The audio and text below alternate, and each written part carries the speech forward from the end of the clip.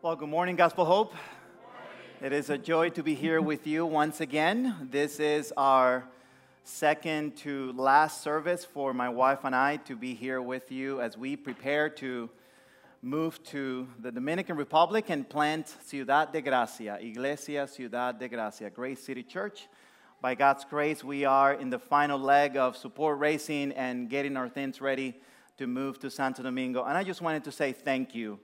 Thank you for the way you have supported us through your prayers, through the relationships that we've been able to develop here in our year that we've been living here in Atlanta, moving from Chicago, and now as we move to Santo Domingo.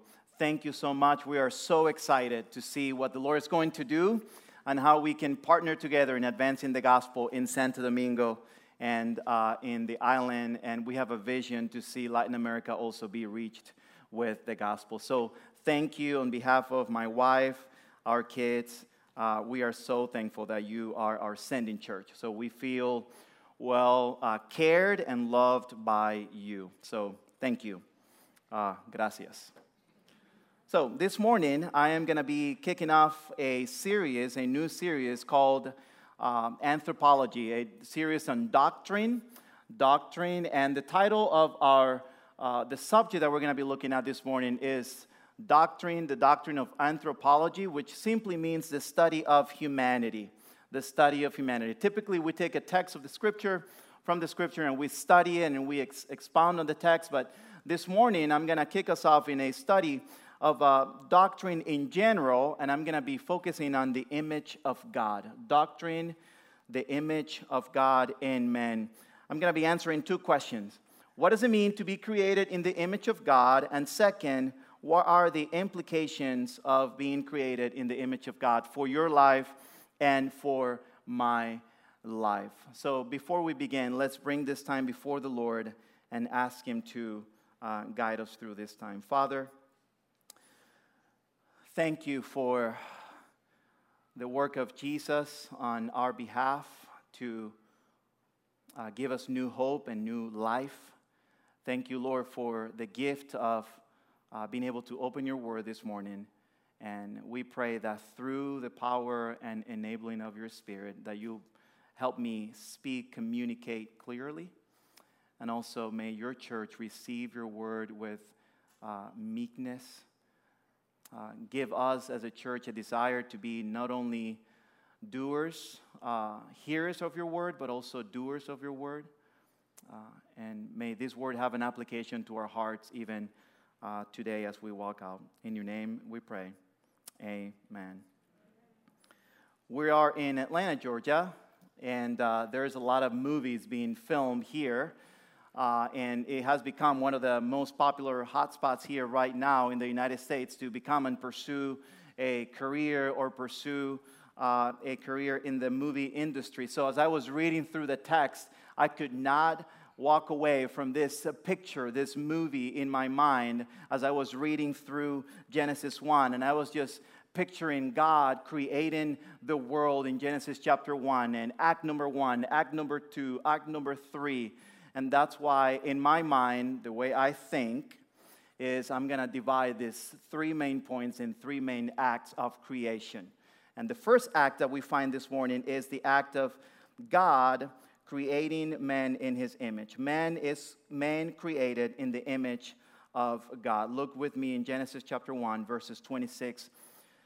Then God said, "Let us make man in our image, after our likeness. And let them have dominion over the fish of the sea, and over the birds of the heavens, and over the livestock, and all over the earth, and over every creeping thing that creeps on the earth." So God created man in his own image. In the image of God, he created him. Male and female, he created them. What we find here, most theologians call it a divine or a triune dialogue between God the Father, God the Son, and God the Holy Spirit. And one of the most profound truths that we find here in the account of God's creation is that in these chapters we read of the divine, majestic power of God creating the world out of nothing. just by the breath and power of his word. Think about this, the incredible scene that it would have been to see a formless, empty, and dark earth being transformed by his word. And now there is light. Now there is day and night. The waters found their proper place in this earth. Dry land now welcomes a beautiful vegetation. Trees, all kinds of animals are created. This is an amazing scene here in Genesis chapter 1 and 2. It almost feels like there is nothing else that God could have done, humanly speaking, to top this glorious and divine work, whom the author repeatedly says it was good. God's creation was good. And then we read a divine conversation between God the Father, God the Son, and God the Holy Spirit. And then they said, by the way, let's stop it up. Let's make and create man in our likeness, in our image. The traditional interpretation for this is that typically this is a divine triune conversation between the God the Father, God the Son, and the Holy Spirit. It feels as if God wants to crown his creation, his handiwork, with the work and creation of man and woman to create human life.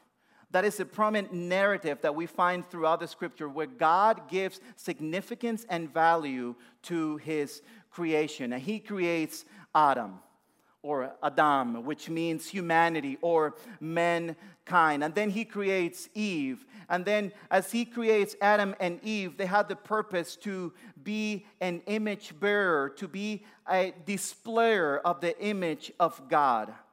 Then he says, let's create them in our image after our likeness. Two words here for the word image is the word Tselem and the word Demut, and they both denote and they have the same connotation. It's a double emphasis. I want them to make and look and represent who we are. God the Father, God the Son, and God the Holy Spirit in perfect communion, joy and fellowship. They're saying we want others to experience what we experience. We want others to participate in the perfection and unity and communion that we get to participate. So we're going to create them so that they can experience such a thing, and in doing so, finding joy and fulfillment. In other words, to describe this idea of made in the image of God is simply put this way. I heard an author say, to be made in the image of God means to reflect and represent who God is to reflect and represent who God is. There is a wonderful representation or replica of Noah's Ark in Kentucky. How many of you have been to the Ark Museum? It's amazing. Those who built this replica of the ark opened the Bible and they literally took the same measurements that God gave Noah in Genesis chapter 6. And they came up with this massive boat as described in the Bible, in the scriptures. Now, this is not the original boat, but it gives us an idea, a picture. It reflects what it might have looked like, but also it represents the message and the work that God had intended to do in Genesis chapter 6. So this ark is not the original ark, but it represents and reflects what God intended to do in Genesis chapter 6. In the same way, church, you and I are not the original. We are not the original gods. We are meant to reflect and represent God in and through our lives. Even though we might feel that we own our own destiny and that we know what we want to do and that we are in charge in this world, the reality is that you and I were made for His glory. You and I were meant to reflect His glory. So in every conversation, in any interaction that you might have with people, you need to remember and you need to understand that you and I are reflectors. We are meant to represent our God in everything we do. We're just reflecting God's glory into the world. Now, how are we like God? This is a difficult question. And I'm not smart enough to answer that, so I relied on Wayne Grudem on this one, on his book on systematic theology. There are some aspects in which we can reflect the likeness of God. There are many more of them, and many theologians have different perspectives on this, but I think this is a very solid foundation to begin with. How are human beings, if we are meant to reflect God and who He is and represent Him here in this world, how are we like God? Well, first of all, Grudem points out that we are moral beings. We are able to make decisions, moral decisions between good and bad, right and wrong. So that moral aspect that we are able to express today in humanity is an expression of who God is. Second, we're not only moral beings, but we're also spiritual beings. We all know that we are not only physical bodies, but also immaterial spirits, Grudem says. And we can therefore act in ways that are significant in the immaterial and spiritual realm of existence. So our relationship with God, there's this interconnection because of the spiritual beings that we are, and God being also a spirit. Also, we are relational, or he calls them mental beings. In other words, we are able to process ideas and process concepts. And then he points out here something very interesting. The creative activity of humans with art, music, literature, science, and all these aspects of life, they reveal how we can mentally and rationally work through things with our brains, with our minds. And fourthly, how are we like God? How do we share that likeness with God? Fourthly, he points out here, we are relational beings.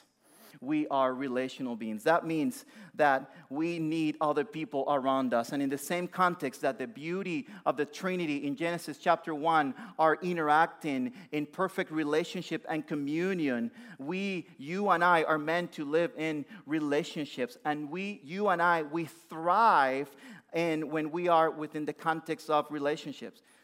Isn't that true when we hit the pandemic a year and a half ago and how we were confined and we lived in isolation? Many of us were pulling our hairs off and we're saying, I need people. I don't want another Zoom meeting. I don't want another hangout meeting. I just want to be at church. I just want to see somebody. I just want to travel and see some people. Why? Because we all long for relationships. God is a relational being, the Trinity in relationship with one another, so we are relational beings as well. So, all that mouthful there, resumed this way, we are meant to reflect and represent the glory of God in this world. That's what you're made for. Now, if that is true, what are some implications that come about from this reality that we are created in the image of God? There are two implications. There are more implications to this. I just picked two. I encourage you in your community groups as you discuss this week to add more to them. But here are two implications of being created and being made in the image of God. Number one, all human beings have value and significance. All human beings have value and significance. This truth ought to change the way we view others in this world. Regardless of what background we come from, our culture, how we were raised, whether we're rich or poor, whether we have a different color of skin, whether we have capacities or we don't have certain capacities, depending in the stage of our lives, all human beings are created in the image of God. Therefore, they have value and significance. Those who are vulnerable, marginalized, the poor, the rich, the young, the old, the healthy, and the ill, the one who is in the womb and is about to come out of the womb, the one who created them, he says to you and to me, they are valuable to me, therefore they have significance. And if that is true, the second implication is this: we must treat one another as valuable human beings. We must treat them. If we're saying amen to I am created in the image of God, and the image of God is in everybody, and I'm supposed to reflect the image of God in everything I do, and in doing so reflect His glory, then the way we treat one another ought to be different than what we are oftentimes tempted to not live out. We must treat one another as valuable human beings. The reality is this. As I was driving away on Friday after VBS, after a long evening, we stopped at McDonald's not far from here on the way home. And we stop in front of Julie McCamick. She's in front of us there. The line is super slow. We were there for a good 30, 35 minutes, if maybe more. It felt that long. Finally, we get our food. We double check our bags, and we're missing our chicken nuggets for the kids. So I get upset. I pull on the side, and I'm like, oh, we waited for that long. I need to go to get the chicken nuggets. I go in, and I'm checking. I'm talking to the lady, and as I come back with the chicken nuggets, my wife is talking to an individual who is on the side of our minivan, and he's talking to her. He's not well dressed. His hair is all over the place. He has a long beard, and he sounds like he was drinking. His eyes are red. He just doesn't look well, and he's begging for food. So my wife and I look at each other, and we say, what do we do? I said, I'm not going to give you money, but I'll give you food. Let's go into McDonald's and buy some food. So I'm starting to walk to McDonald's, and he says, oh, no, I want to go eat at this place. So he takes me to this place, so I go to the place he wants to eat, and I'm inside, and I'm trying to get his story. And to be honest, in my heart, I'm starting to get a little bit agitated. First of all, man, if somebody offers you food, you go whatever they pay for you. Second, you've been drinking. Where's the money? You don't have money because I'm saying all of this in my mind and in my head. I'm increasingly getting agitated. And then all of a sudden, I'm trying to get his story. What is your story? Where are we from? Well, I'm homeless. I'm from this country. And I have a family, and we don't have anything to eat, and today is my son's birthday. That's why we're doing this. And the story just doesn't make sense. And I began to say, okay, he's probably ripping me off. I wonder how many people he've tricked like this. But here we go. I'm going to buy this food and just walk out of here. And all of a sudden, because he did not look like me, or he did not look like a person that I would initially give myself and my heart to initially, all of a sudden, the Spirit of God told me, Manuel, he's made in my image. Therefore, he has value and significance. Yes, he sounds like he's been drinking. Yes, his hair is all over the place. Yes, his story might be a lie, and we don't know what's going on in that life right now. But one thing is true. He's made in my image, therefore you treat him as such. Oh, church, how are we treating one another? That has massive implication in our relationships at home, in our marriage. In our kids, when we finally blow it for the 20th times and we yell from the top of our lungs, what are we communicating to our kids? We're saying, I am superior to you, and we are forgetting that these little ones are created in the image of God. Or those who disagree with our political preferences, how are we treating one another? Just because he doesn't believe what I believe, or he doesn't stand where I stand, it doesn't mean that I'm going to mistreat our brothers and sisters just because they are different than me. You and I, made in the image of God, if we believe that, we got to treat one another as valuable human beings. What a challenge for us, for you, and for me. Act number 1, we saw man created in the image of God. Act number 2, we find man distorting the image of God. God created this image perfectly. There's no sin in chapters 1 and 2. We get to chapter 3 of Genesis, and the perfect reflection that Adam and Eve were constantly given to creation of who God is broken. All of a sudden, there's a stop. There's a distortion of this image in Genesis chapter 3. If you go with me in Genesis chapter 3, you find verse 4. But the serpent said to the woman, you will not surely die. The serpent comes and says, hey, by the way, you can eat of any tree. Did God really say that? And there's this argument and back and forth between Adam and Eve. And then Satan gives him the big lie. For God knows that when you eat of it, your eyes will be open and you will be like God, knowing good and evil. And we need to pay attention to this because what Satan is saying, they're saying three things here in these verses right here. He's saying he's challenging God's wisdom in creation. He's implying that Adam and Eve aren't really special to God because he's blinded you from something greater outside of this creation. Satan's implying that God is hiding things from you and from me, from Adam and Eve. Your eyes will be open, Satan says. In other words, you deserve better. And isn't that the foundation? And isn't that where everything starts when we do not treat one another as valuable human beings? It begins with selfish ambitions, where we begin to believe that we deserve better. I deserve better than this. I deserve better than this situation. I deserve the better. Second, Satan is also challenging the supreme authority of God by promising God-like authority to them. When he says, you will be like God, in the original, it literally means you will be like Elohim. The precious name of God. He isn't saying you will be like an angel, you will be like somebody else. No. He's saying you will be like a God. You would be like Elohim directly. You are going to substitute Elohim from his rightful place, and you will be in charge. Satan's also implying here, challenging through his words, he's challenging God's definition of good and evil. Look what he says, knowing good and evil. But the truth is that they knew what good and evil was because God had already given them the rules and the expectations of what to do and what not to do. So they eat of the fruit.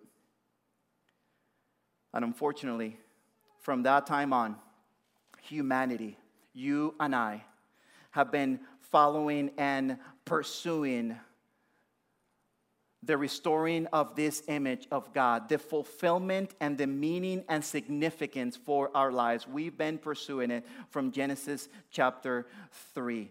The perfect image of God now is lost. Now Adam and Eve were committed to stop pursuing and projecting the image of God. And they said, I want to create and project my own image.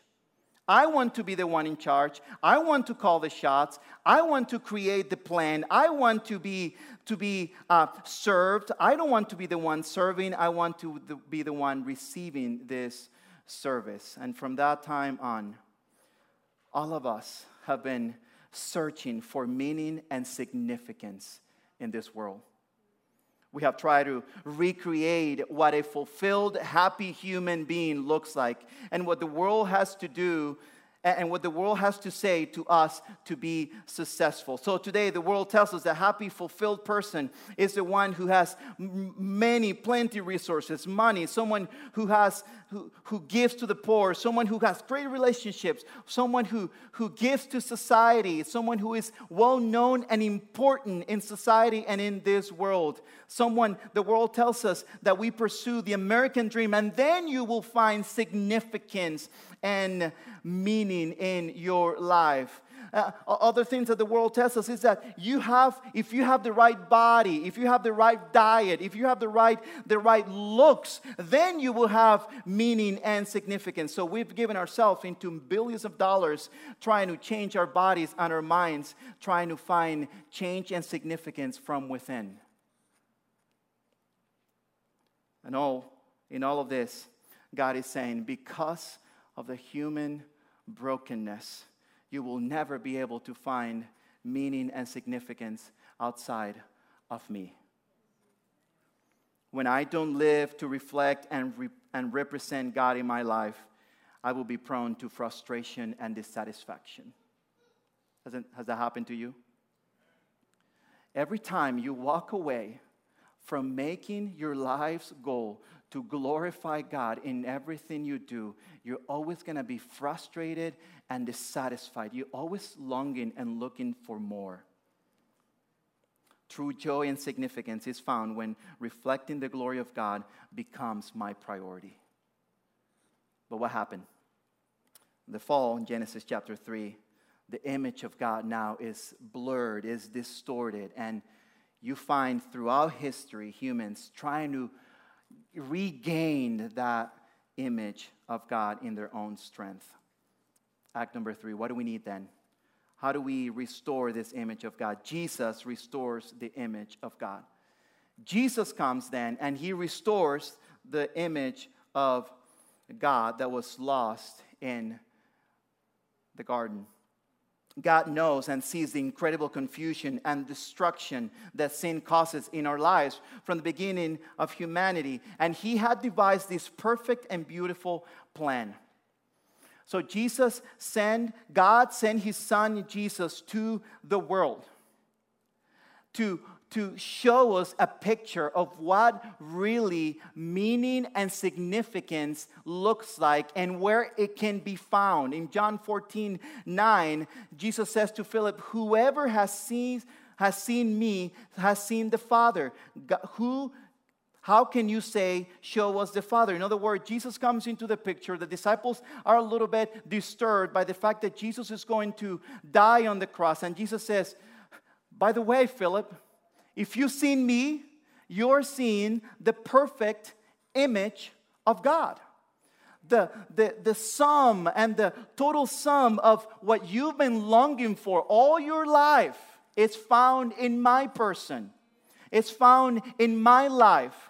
And I'm going to lay down my life so that my image can be implanted in your hearts, and now you can have meaning and satisfaction for all eternity. If you've seen me, you've seen the Father. And then in Colossians chapter 1, verse 15, Paul says, he is talking about Jesus, the invisible image of God. Show us how we restore this image. Show us how we restore and regain significance and meaning in this world. Paul says, look at Jesus. He is the image of God. What you've been longing for, what you've been looking for, is found in the person of Jesus. Why is this so significant? Because on the cross, Jesus died for you and for me, so that you and I can have access, so that you and I can have our eyes and the veils of our heart removed, lifted, and see the glory, the beauty, the satisfaction that can only be found in Jesus. Yes. Jesus restores the image of God lost in Genesis chapter 3. Do you want to reflect and represent God in your marriage? Look at the image of God in Jesus. Do you want to represent God faithfully at your work? Look at Jesus. Do you want to parent in a way that reflects God's glory? Look at Jesus. Do you want to be free from being a people pleaser and become a God pleaser? Look at Jesus. On the cross, he gives us access to a perfect sight. And this sight is glorious, the way Paul explains it in 2 Corinthians chapter 3, verse 15. Paul is saying, before you came to Christ, there was a veil that blocked and did not let you see, understand the law of Moses. But then when Christ came and lifted that veil and removed it from you, now you can see. But what is it that we can see? He says, verse 18, and we all, with unveiled face, beholding the glory of the Lord. Beholding the glory of the Lord, are being transformed into the same image from one degree of glory to another. Do you want to reflect the image of God? Gaze on Jesus. open up God's word and cling to the gospel. Cling to the truths of God's word that point you to the beauty, the glory, the power, and majesty of Jesus. And nothing but Jesus can give you the right perspective in life, can give you the right significance in this world. So as we look at Jesus, he says we are being transformed from glory to glory. Glory to glory. Oh, church, I imagine my daughter, Noemi. Sometimes she comes to me and she says, Daddy, how do I look when you're coming to church? And I say, girl, you look great. What she's trying to do is she's trying to find approval from me before she walks out the door. What she's trying to say, I'm a little bit insecure. I don't know what the world is going to think. I don't know what people are going to think when I step in the car and I go to church or go somewhere. I just need some confidence, some approval. Daddy, how do I look? And I sometimes would say something like, oh, Noemi, you look beautiful. Doesn't matter what you wear. You're so beautiful, regardless of what you're wearing right now. And she kind of walks away with this confidence, and gets going. You and I do that all the time, and we need that assurance from our God. But the problem is sometimes we ask that question to the wrong crowd, the wrong person. We ask it to the world. Hey world, how do I look? Well, you need to do this, you need to do that, you need to do this, you need to do that. And then you will find significance and meaning in life. And on the other side, we should be asking the question, Jesus, I'm weak, I'm feeble, I'm wretched. How do I look? And Jesus says, I see my blood on you. So you're welcomed. You're received. Come home, son. Come with me. It doesn't depend on the outward appearance and how I look, but in the eternal security that I am loved and secure in my Father's arms. And that's the image of God restored in and through the work of Jesus Christ.